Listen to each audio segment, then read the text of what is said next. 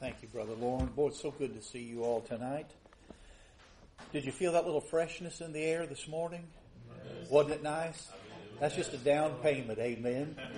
That fall, it hasn't fallen, but it's not far away, amen. And by the time February gets here, we'll all be looking for it to be hot again. But all right, I'm on the air. 1 Timothy, please. 1 Timothy, where I'm headed in Arkansas. It was 61 there this morning. Oh, I can't. It was 54 yesterday. Oh, brother, Awesome. That is awesome. I have you all beat. It was 26 in Wyoming. Man, I love it there too. I've been out there. Man, I like all that. I like it if it just be like the high around 60, 65 every day. Some of y'all looking at me strange. Yeah. 1 Timothy. You know, and then about 30 below in the wintertime. Oh, man. I'm talking about Alaska. 1 Timothy, all right? Chapter 1, 1 Timothy. I want to be a blessing tonight. And I know I say that all the time, but it's true. And it is my desire. I want to give you some tools tonight if I can. I like things that are practical. Aren't you glad your Bible's practical? And in its intent and in its purpose and so forth. It really is the owner's manual. Amen. You'll get the most out of your life if you'll just follow the owner's manual like you do with your vehicle. But I want to talk to you about, I think it's an important topic because of what we'll see here. But find your place in chapter 1. Look in verse 18 with me, please. The Bible says, "This charge I commit unto thee, son Timothy, according to the prophecies which went before on thee, that thou by them mightest war a good warfare, holding faith and a good conscience, which some having put away concerning faith have made shipwreck, of whom is Hymenaeus and Alexander, whom I have delivered unto Satan, that they may learn not to blaspheme." Man, I mean the things that Paul wanted for Timothy. He wanted him to be a good soldier. He'll talk about some things in other places. I think he wanted him to be a good sailor as well.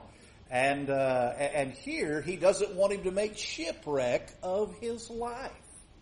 And part of this is in maintaining a good conscience. And that's what I want to talk to you about tonight, about how to maintain a good conscience. Now, I'm not smart enough to figure out all the little idiosyncrasies about the difference in, like, if we're talking about your mind or I'm talking about your heart or some of those things. I just want to sort of have that broad topic about your conscience, that voice on the inside. The book of Proverbs says that the spirit of man is the candle of the Lord, and it searcheth all the inward parts. I think that's referring to the conscience. But that word conscience is only found in the New Testament.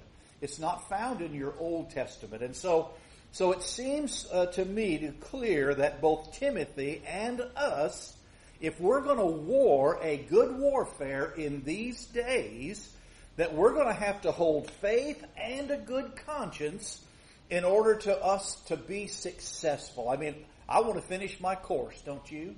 Amen. And I'm not talking about losing my salvation. Man, you get saved by the grace of God, you could never be lost. And but I want to finish in good stead. I want to honor my Father and honor the church and so forth, and honor the Savior and all these things. But but it seems also clear that without these things, you can certainly make shipwreck out of your life. What does it mean to make shipwreck? I think about people that run aground. Amen. When they were there in Acts 27, they got that ship and they ran aground and the hinder part broke off, didn't it? I've seen some wrecks out on, when I was a medic, I've learned about some wrecks that were out on Lake Conroe. Man, that's a dangerous lake. And most of the time, these bad wrecks out there take place at night. People have had too much alcohol. They get to driving crazy. They're not paying attention. And man, they run into somebody's backyard. And of course, the boat stops and ejects everybody, or through the glass, or whatever they've got there. And boy, there's a lot of serious injuries there that take place. And so, but here's the thing about your conscience. The Bible in the New Testament has a lot to say about the different descriptions of the conditions of a conscience. And so, if you could write these down. I wasn't going to make you turn to all of them tonight. We have the time to do that. But I want you to know about the guilty conscience. Now, I think this is referred to in the book of Proverbs, Proverbs 28:1. Anybody remember what that passage says?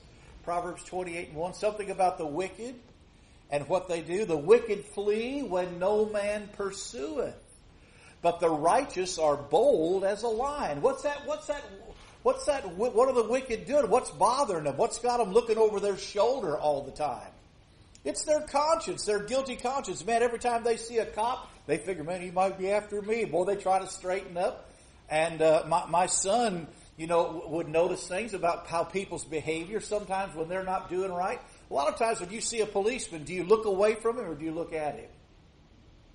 Typically, most people look at them. But if you see a cop and you're like this, like you don't want to notice them, that sets them off because how come he didn't look at me? What's he afraid of? He doesn't want to look me in the eye. I mean, I think my son had a suspicious mind anyway, But they like to figure all that stuff out. So the wicked flee when no man pursueth. Why? Because his conscience bothers him. He doesn't have a clean conscience. He doesn't have a clear conscience. It's also found in the book of Romans where it says that natural man, that those unsaved men, that their conscience either accuses them or excuses them. And they have a law that's written in their heart in other words, about their customs and so forth. I mean, think about it. When you were lost, you had a conscience. You didn't get your conscience when you got saved, because probably your conscience bothered you when you were a lost person. If you were like me, sometimes it would bother me. Sometimes it didn't. And so it wasn't until I got saved that my eyes got open to some things and so forth. And so the Lord sort of renews that, if you will, through the Spirit of God when a person is born again. So you have that guilty conscience. 1 Corinthians talks about a weak conscience. That person that's overly sensitive to things, and because they haven't applied Romans 14 in their life, and they're subject to be influenced by other people. Some of them they were talking about there. Their brother or whatever made a stumbling block. He put something in front of them to trip them up. Some of them were emboldened to do some things that they shouldn't have done. And others of them were highly sensitive. I remember in Franklin there was a good brother. Brother Roger will know who this is. And he came from a Catholic background. And man, I think his name was Brother Joe, wasn't it? And when Brother Joe got saved, just a good brother. And I had been going, coming faithfully and so forth, and was really settled in his faith and the like. And then I forget which family it was, but they had a little child, and they wanted to dedicate that child. Like how we do here, we bring the baby forward, mom and dad. Really, what you're talking about is the dedication to mom and dad, right? We're going to raise this child in the nurture and admonition of the Lord, and anointing them with oil and so forth. Well, when Brother Joe saw that, man, all it took him back to was Catholicism, and he thought that we were christening the baby as if to put salt on their tongue and oil on their head, like a picture of the Holy Spirit and everything. And regardless of how we tried to talk to him about that, particularly Brother Roger, and just letting him know, brother, this is not, he just couldn't get that off his conscience to the place. You know what happened? Because he had a weak conscience, he quit coming to the church. Now, I don't know where he went. I don't know where he was going to go in a Baptist church where they don't dedicate children.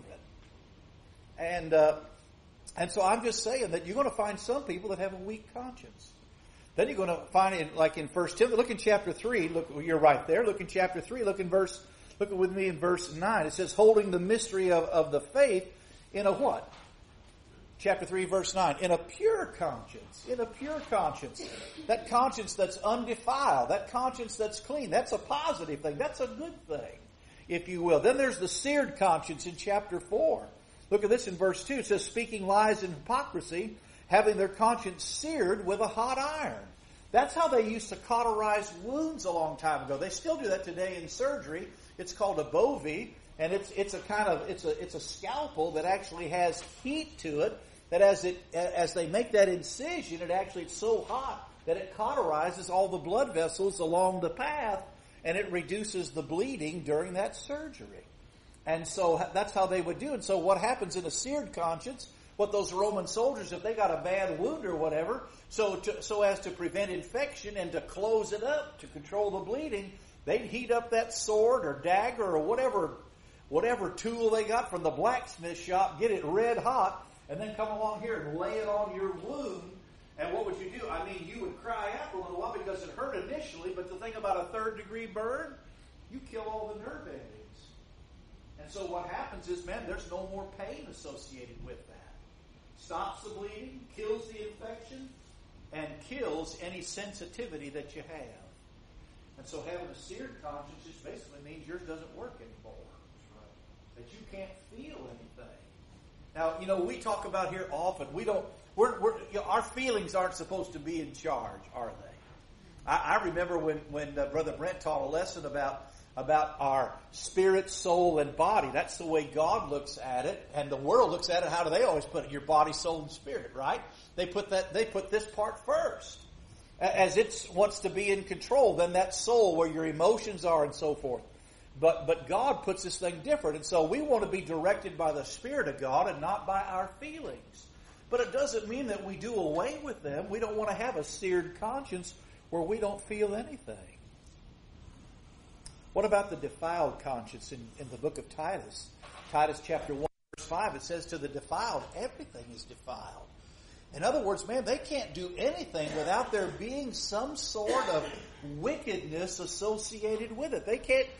In other words, have you ever been around some people? They just can't have a conversation without making something sensual or sexual, or and they think it's real funny to kind of put that off on you, or make you a part of their joke or the butt of their joke or whatever.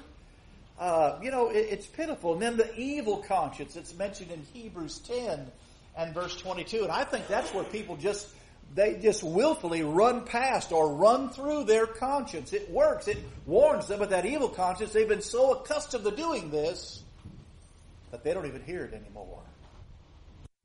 I think there's an illustration about it, what the Indians would say, Native Americans would say, that his conscience was like an arrowhead or something that was in his heart and it spun. And whenever he did the wrong thing, it would prick his heart and cause him pain. But if he kept doing that same thing over and over and over again, like with any instrument, what happens? That little arrowhead became dull to where he couldn't feel it anymore. And so that's what kind of happens in that evil heart. And then there's the good conscience that's mentioned in Acts 23. All right, go there with me. The good conscience, Acts 23. And look what Paul says about himself here. He's being accused of some things, which was not uncommon in Paul's life. And if you're going to be listen, if you know something, if you have something, or you're doing something, you're going to be criticized. Okay?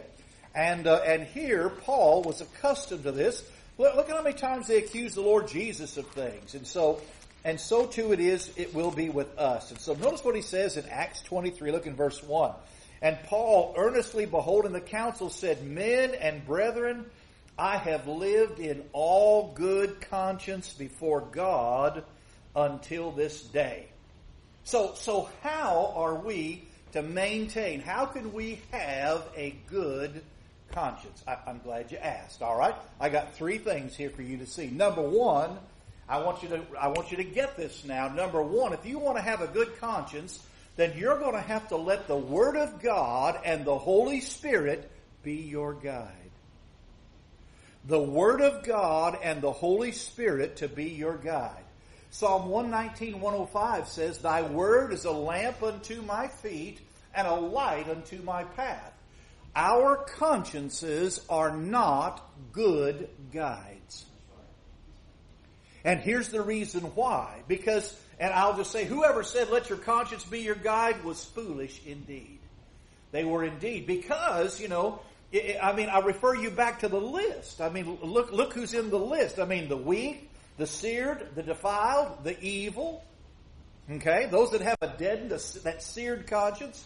Now here's the thing. Now, our conscience, just like what that Indian said, he said it pricks his heart. Well, you know what the conscience does? The conscience pricks our heart, provokes our heart, if you will, to do the right thing in any given situation. But the thing that your conscience doesn't do, it doesn't tell you what is right or what is wrong. Some of that depends on how you were raised. Some of that has to do with that. I mean, only the Holy Spirit and the Word of God will show us. I mean, I bet you that in here, all of us were raised a little differently from the person that you're sitting next to. You know, I said something about my sister. I called her a name. I'm not going to repeat it here. I called her a name. And man, my mom grabbed me right up here by the shirt collar. And my dad had just put some tile up in the kitchen. And little blue squares of tile, very meticulously. Man, my mom took advantage of that. And she grabbed me right here with this left arm. Pow! I was 10 years old. Pow! Knocked my head against that wall. And grabbed me. She said, "You say that again about your sister, you'll be picking yourself up off the ground over there in that corner." You know, my mom wouldn't tolerate some of that stuff. Now, maybe around your house, people said things, siblings and all ugly things, cursing things, and nobody paid any attention to it. You know, I'm not going to ask you about any unusual thing in your family or whatever, but in my, you know, I still have a problem. I've been someplace. Let me ask you this. Have you ever been somewhere where the men are seated and women are standing? Have you ever seen that? Particularly in public places like at the airport or maybe on a bus or whatever. You ever see that? Now, yes, ma'am. In Bolivia, the men sit in the car, like if it breaks down, the men sit in the car and the women push it. Man, we need to go to Bolivia, guys, don't we? Hallelujah, man! What an innovative idea, you know. Yeah, I know it, brother. No, I know you are, brother. I know it. But hey, you know, it's the same way in New Guinea. It's the same way. You know, over there, the men all stand around. They got their arms like this. Brother Brad will tell you the truth. And, you know, they've got their arms like this, and they're looking everything over, and they might have a stick here, or maybe it's an umbrella, and they're watching the women work in the garden. She's pulling a hog up the road. They don't put rings in the pig's nose over there because they want it to root. That's their plow. When he gets big enough, fat enough, they're going to eat him. Okay? And so they tie a vine, sister, around one of his hind legs, and he just goes along, and they go from garden to garden to garden with that pig and stake him out and let him turn all that soil over so those yams will grow and those sweet potatoes will grow. And those men just stand around.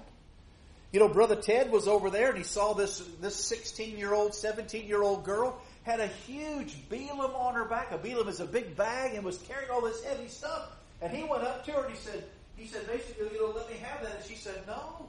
And he said, well, yeah, that's not right. Let me have that. And she said, no. She said, if I give that to you, all the men around here will think that I'm lazy and I'll never get a husband.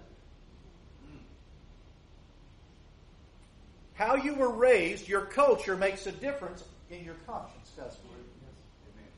And my mom, when I was little and if I was seated and there was a woman came up, my mother made me get up so that lady could sit down. And I've had to argue with a few women about that even to this day and say, ma'am, please sit down. No, it's not. I said, listen, my mama raised me better than that because it bothers my conscience. Or to see an old person in Thailand, man, the bus would slow down. We were going into town. It would kind of slow down, come into the bus stop, and they'd see people on there, and they'd wait for that old person to get on there, that old man or whatever. And that driver, he would start to take off again. Boy, he'd drop it in second gear and like to watch those people fall over, and everybody on the bus would laugh. Everybody but the GIs, because we just couldn't see that. But in their culture, it didn't bother them. So you can't count on your conscience. It'll provoke you to do right, but it doesn't tell you what right is. That's why we need the Word of God. That's why we have to be renewed in our mind, beloved. If we're going to have that good conscience, we've got to follow what the Word of God and the Spirit of God confirms for us from the Scriptures. I mean, some of us, you know, if we were to go through the church tonight, we could find out, well, what is healthy food to you? And what is unhealthy food? All that depends on how you were raised, right? You know, sometimes kids and men grow up on candy and gum and sugar. And other children around here, they grow up eating fruits and vegetables and stuff like that. They don't know what a cookie is. They figure that's something that gets deposited on your computer, a cookie. Okay? They probably know more about that than they do about Oreos or whatever. It all depends on how you're raised. So we are a product to some degree, if you will, of our environment. So before we were saved, we already had values and habits that were different and are different from the person sitting next to you. It's just how it is. And so what we come with, imagine if we all in our own minds brought our own songbook every night or every weekend when we come to church. We all brought our own songbook, and Brother Jason said, "Hey, I want you to turn to number 203." And all the songbooks are different, and we get there, and every song is different. Well, that's what 203 means to me. That would be confusion, wouldn't it? But you look at how many times people go by what their conscience tells them. And sometimes it's just not right. It's not trustworthy, beloved. Well, it doesn't bother me. Well, there might be a reason why it ought to bother you and why it doesn't. All right? And so this is the reason why. Your conscience is like a compass. If it's faulty, you're going to get off course. And the further you go on that course, the further away from where you need to be, you're going to find yourself. And the conscience, it gets signals from the heart, if you will, and your heart can become calloused. It can become hard. It can be overly sensitive. It can be there are some people that their consciences are so weak, it sort of makes them neurotic a little bit. They go a little crazy about what is right, what's wrong, what do I do here, what do I don't do. They just about have to have a seeing eye dog, though they are not blind physically, but mentally weak-minded, simple-minded, and so forth. And so the conscience, that's why Romans 14, go there with me. Romans 14, why this is so important. I mentioned on Sunday about the fact that you're not long in this world, and really even in dealing with some things, that in life everything is not just black and white. Everything is not always just right or wrong. There are gray areas and then shades of gray in what we do. Look at verse 5. One man esteemeth one day above another, another esteemeth every day alike. Now, what did you have in this church? What were you having? You had, it was such a unique thing. You have both Jews and Gentiles were now going to be in the same church. And for those Jewish believers, when they first got going, buddy, it was a Jews-only club. They didn't want any Gentiles in there. Remember, you get over there to Acts chapter 10, where Peter is dealing with Cornelius. He goes into his house, Acts 11, he comes back, Cornelius has been saved, and he wants to tell them about this. And man, they're like, "Hey, buddy, what was you doing in that Gentile's house? You're unclean, blah, blah, blah, blah." They're going to chew on him. And he has to explain what happened by the time you get to the end of the chapter, buddy, they're happy that Cornelius got in. But it took some convincing. And it took 3 visions on top of that flat roof to convince Peter to go to Cornelius' house? Why? Because his conscience, he said, "Hey, I've never eaten anything unclean." Conscience was bothering him. And the Lord was trying to help him with something. Had to show him 3 times that it was all right. And so Romans 14, that's why it's so important that we understand these things and that we bring our particular circumstance or situation, we bring it to the Word of God. If it's not covered here specifically, then you bring it to the Lord in prayer. And you trust God for the answer and so forth, and He may show you. Maybe you're going to ask another brother about it. He's going to talk to you about what the Lord has allowed him or not allowed him. I've heard it said, until you get your own convictions, you can borrow some of mine. I've heard people say that. Well, that might work for a while, but it may be something that the Lord will point out to you down the road and say, "Hey, you know what? It might be okay for him, but it's not okay for you." And that's where you have to be willing to receive that. And so it doesn't mean that we're examining each other about everything, but these are matters of doubtful disputations. These are things of personal liberty and so forth. And you have to exercise your conscience. You have to use your conscience. So you're going to need it to be clear and clean if you're going to make your way. So learn, if you will, let the Word of God and the Holy Spirit be your guide and not your conscience. And what we used to say when we were young Christians and learned, hey, when in doubt, do without. Until I had the go-ahead, I'd rather get to the judgment seat of Christ and find out that I could have, and I didn't, rather than venture into something that I shouldn't have, and I did. Makes sense. I mean, I don't want to get crosswise. Man, I need the Lord to hear me, and I need to be able to hear from Him. All right? So, number one, let the Word of God and the Holy Spirit be your guide. They're the only trustworthy, they're the only sources of absolute truth, right? Is that not what He called when He, the Spirit of truth, has come? He will guide you. He's not going to be any less than what He is. He's the Holy Ghost. He's the third person of the Trinity. He's trustworthy. All right? And where does He live? He lives inside of us. And He will never lead you contrary to the Word of God. Not ever. Will not do that. So when your friends say, oh, that's all right, or whatever, and that's some extra biblical thing, you better back away from that. Why? Because what are they treading upon? They're counting on their own conscience. Well, it didn't bother me. Well, did you look at the Word of God? What about this passage? They're like, oh, but that's so old. Had anybody ever told you that? Oh, yeah, but look how old that was. And a man just wrote that. Well, yeah, but it wasn't just any man. These were men who were moved by the Holy Ghost to write. And so, so you're going to run into all kinds of things, particularly when somebody questions you or queries you about why you're doing something or not doing something.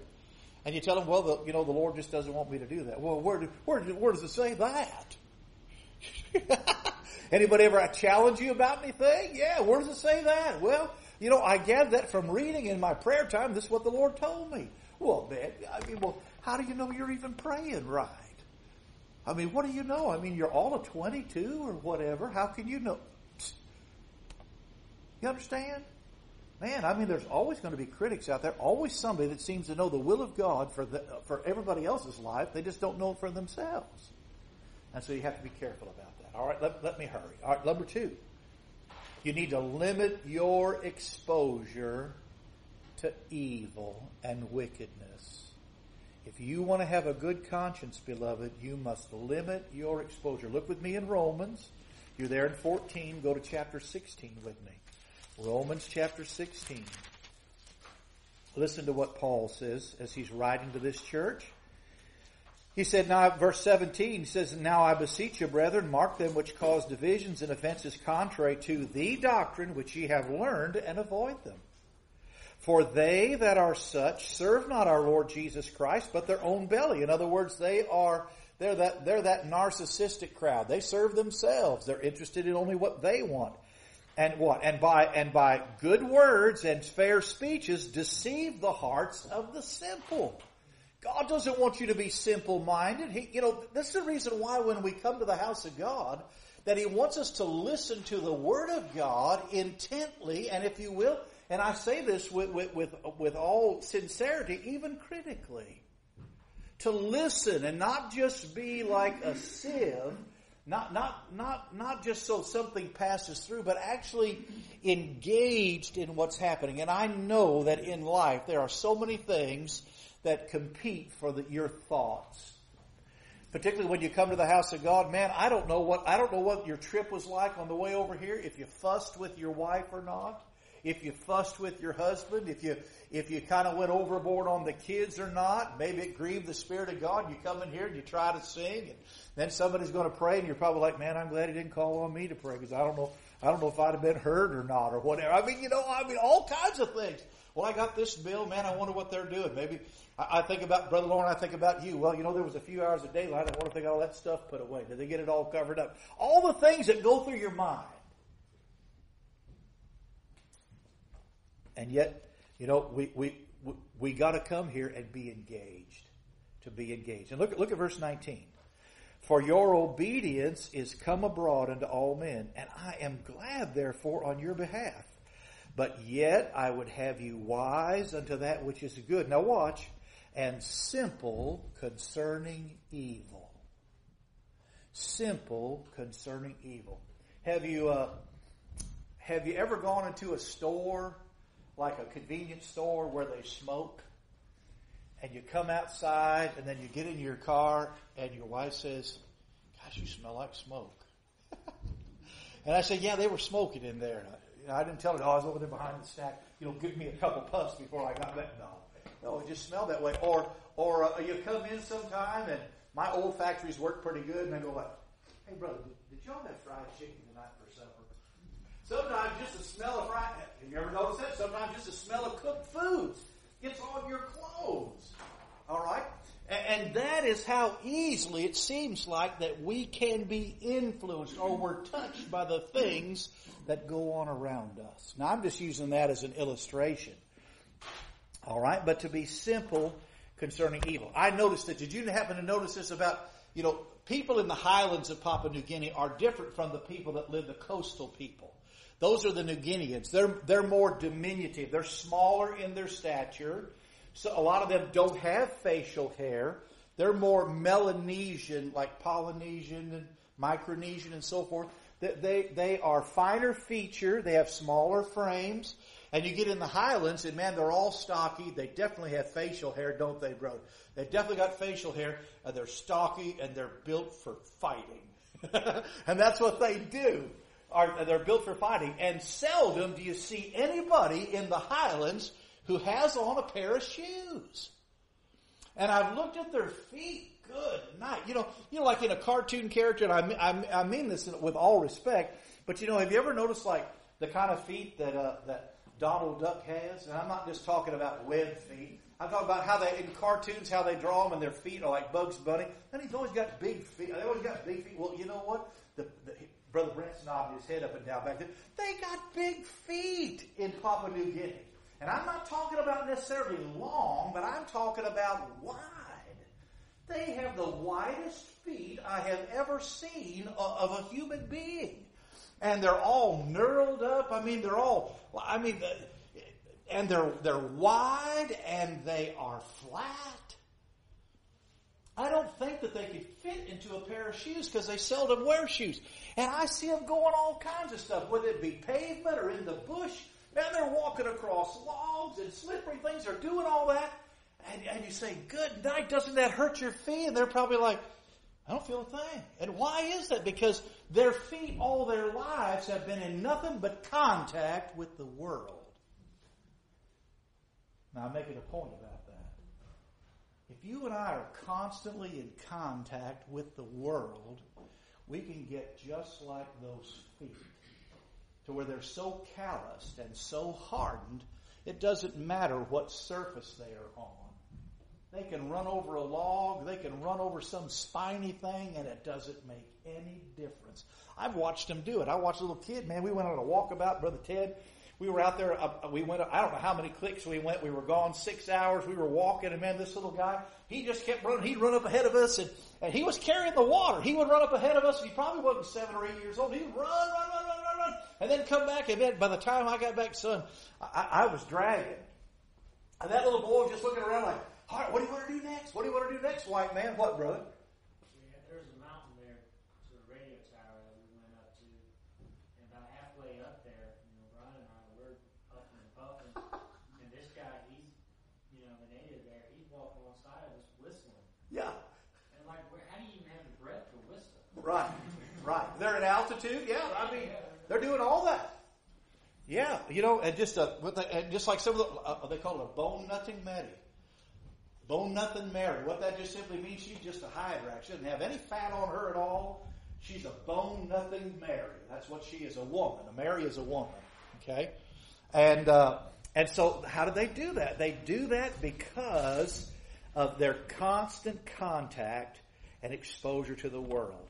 And I think about that. Can you think of somebody in the Bible that was affected by the environment he was in? By not limiting his exposure to the world that was around him? Who? Demas? Yes, I think about Demas having loved this present world. I don't know what happened, but I think about Lot, brother. The scripture says in the book of Peter that he vexed his righteous soul in seeing and hearing their ungodly deeds, their unlawful deeds. I mean, how else can you explain how the thought would even enter his mind that he should offer his daughters to these perverts? How could a man get so low? Do you think his conscience was working? It wasn't. Why? Because he had been exposed to all that stuff.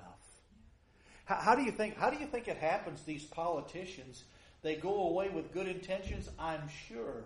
And they get up there, and man, the current is so swift, and they get around all that stuff. I mean, that they can lie, and they never feel anything.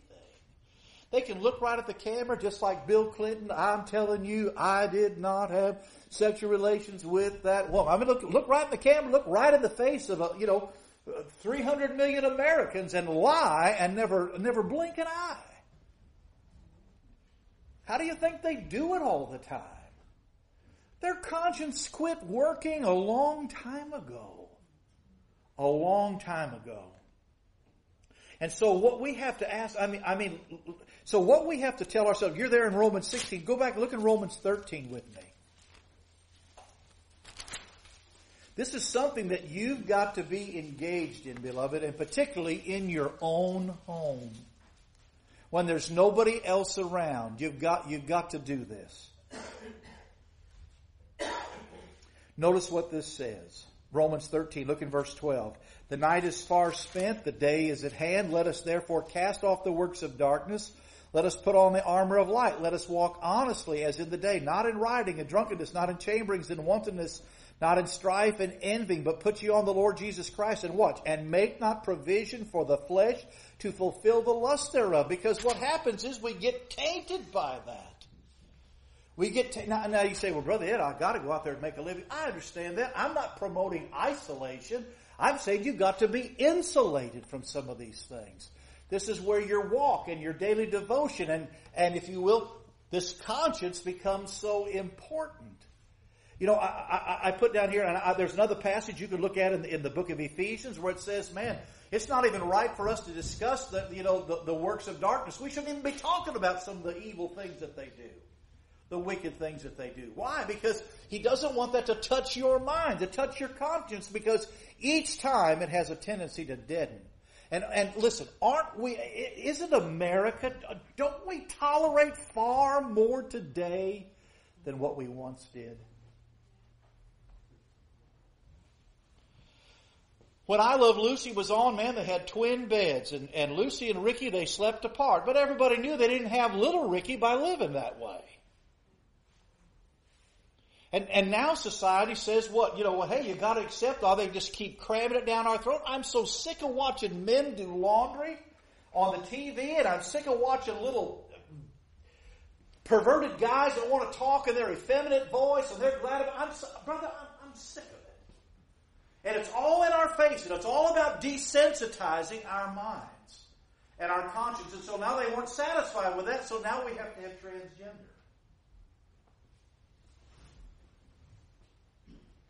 I'm telling you, it's the most wicked and vile stuff on the earth. That's right. And I'll say again, people care more about a whale that gets stuck in some river in California than they do about these children that are being murdered. Why? Where do you think a reprobate mind comes from? And you say, well, man, I can't say anything at work. I mean, that's the way the work culture is, this woke culture and cancel culture. They'd like to cancel us. They really think that we are a parasite and a blight on the land.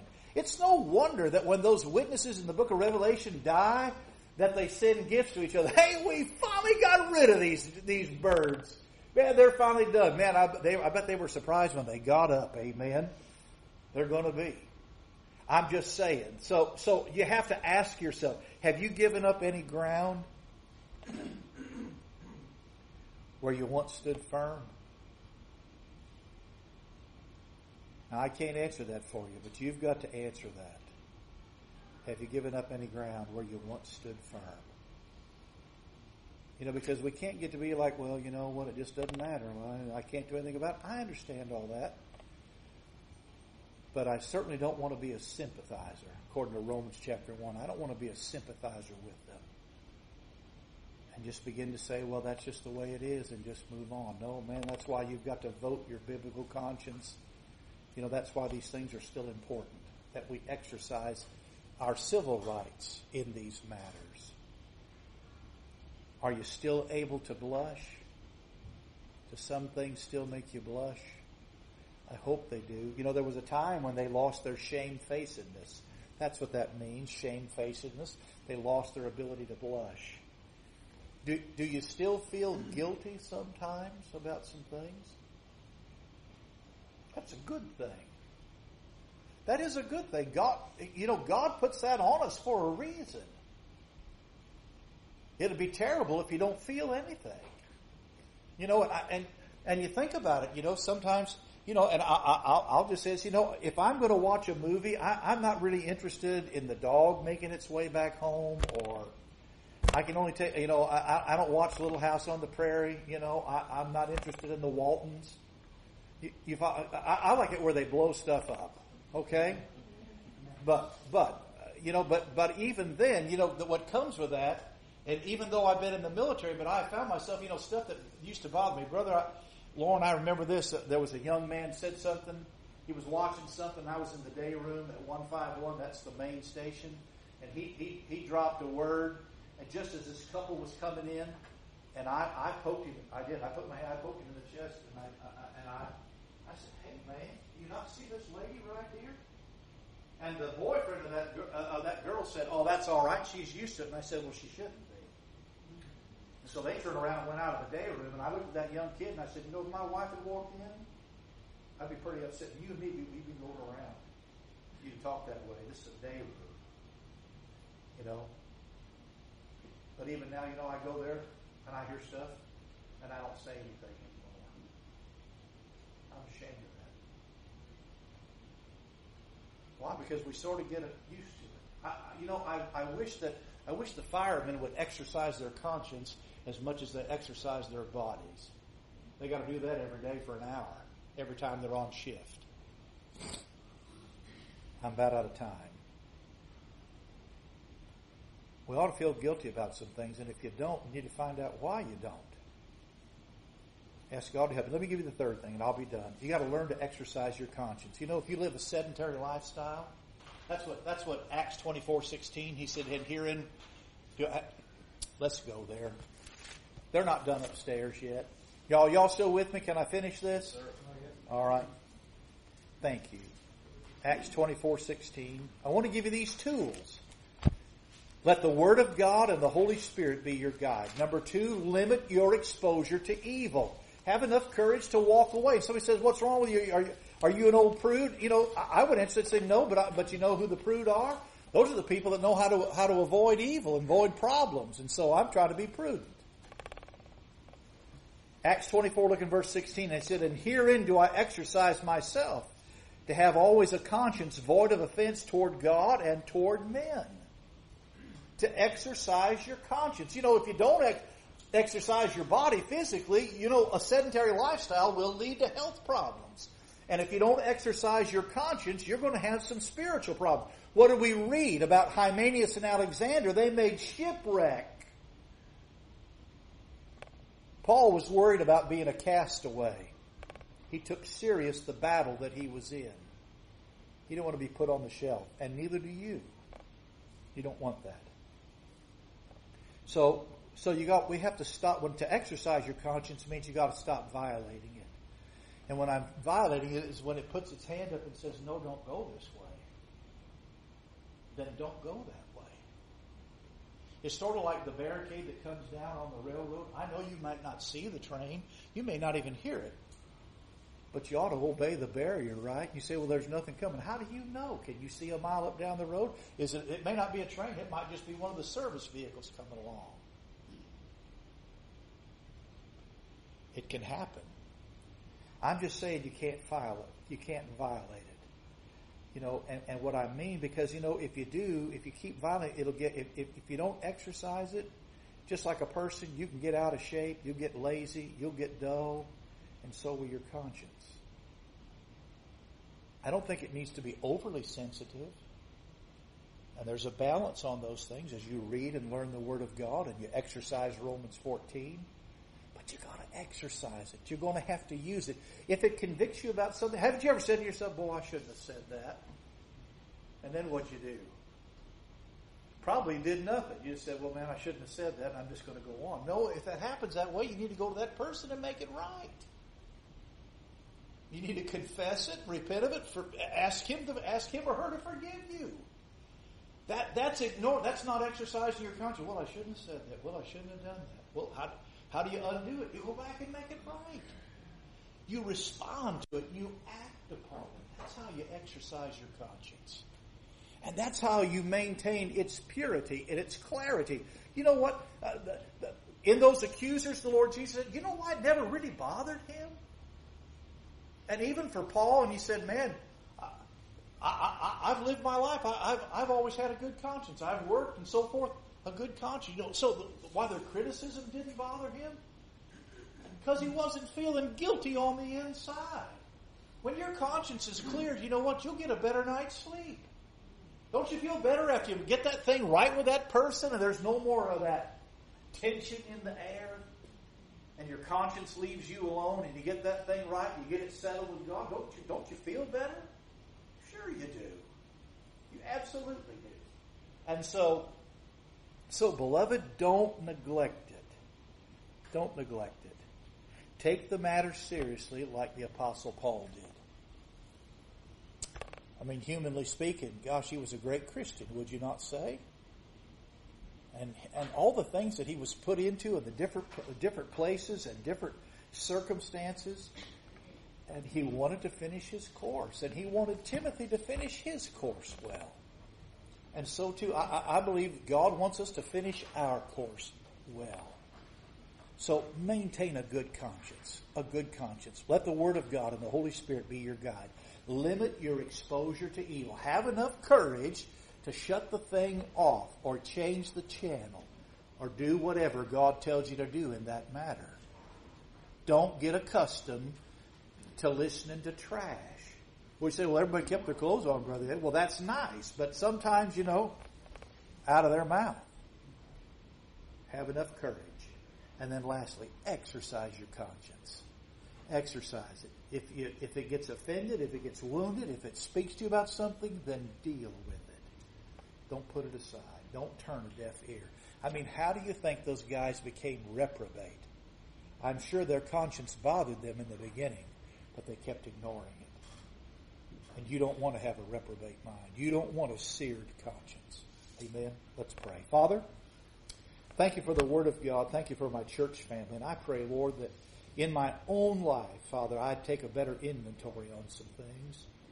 And Lord, I'd like to do right. And I just confess that, Lord, and I want to be right and do right about it. I want my mind right. And Lord, I pray you'll help our people, Father, with this in Jesus' name. Amen.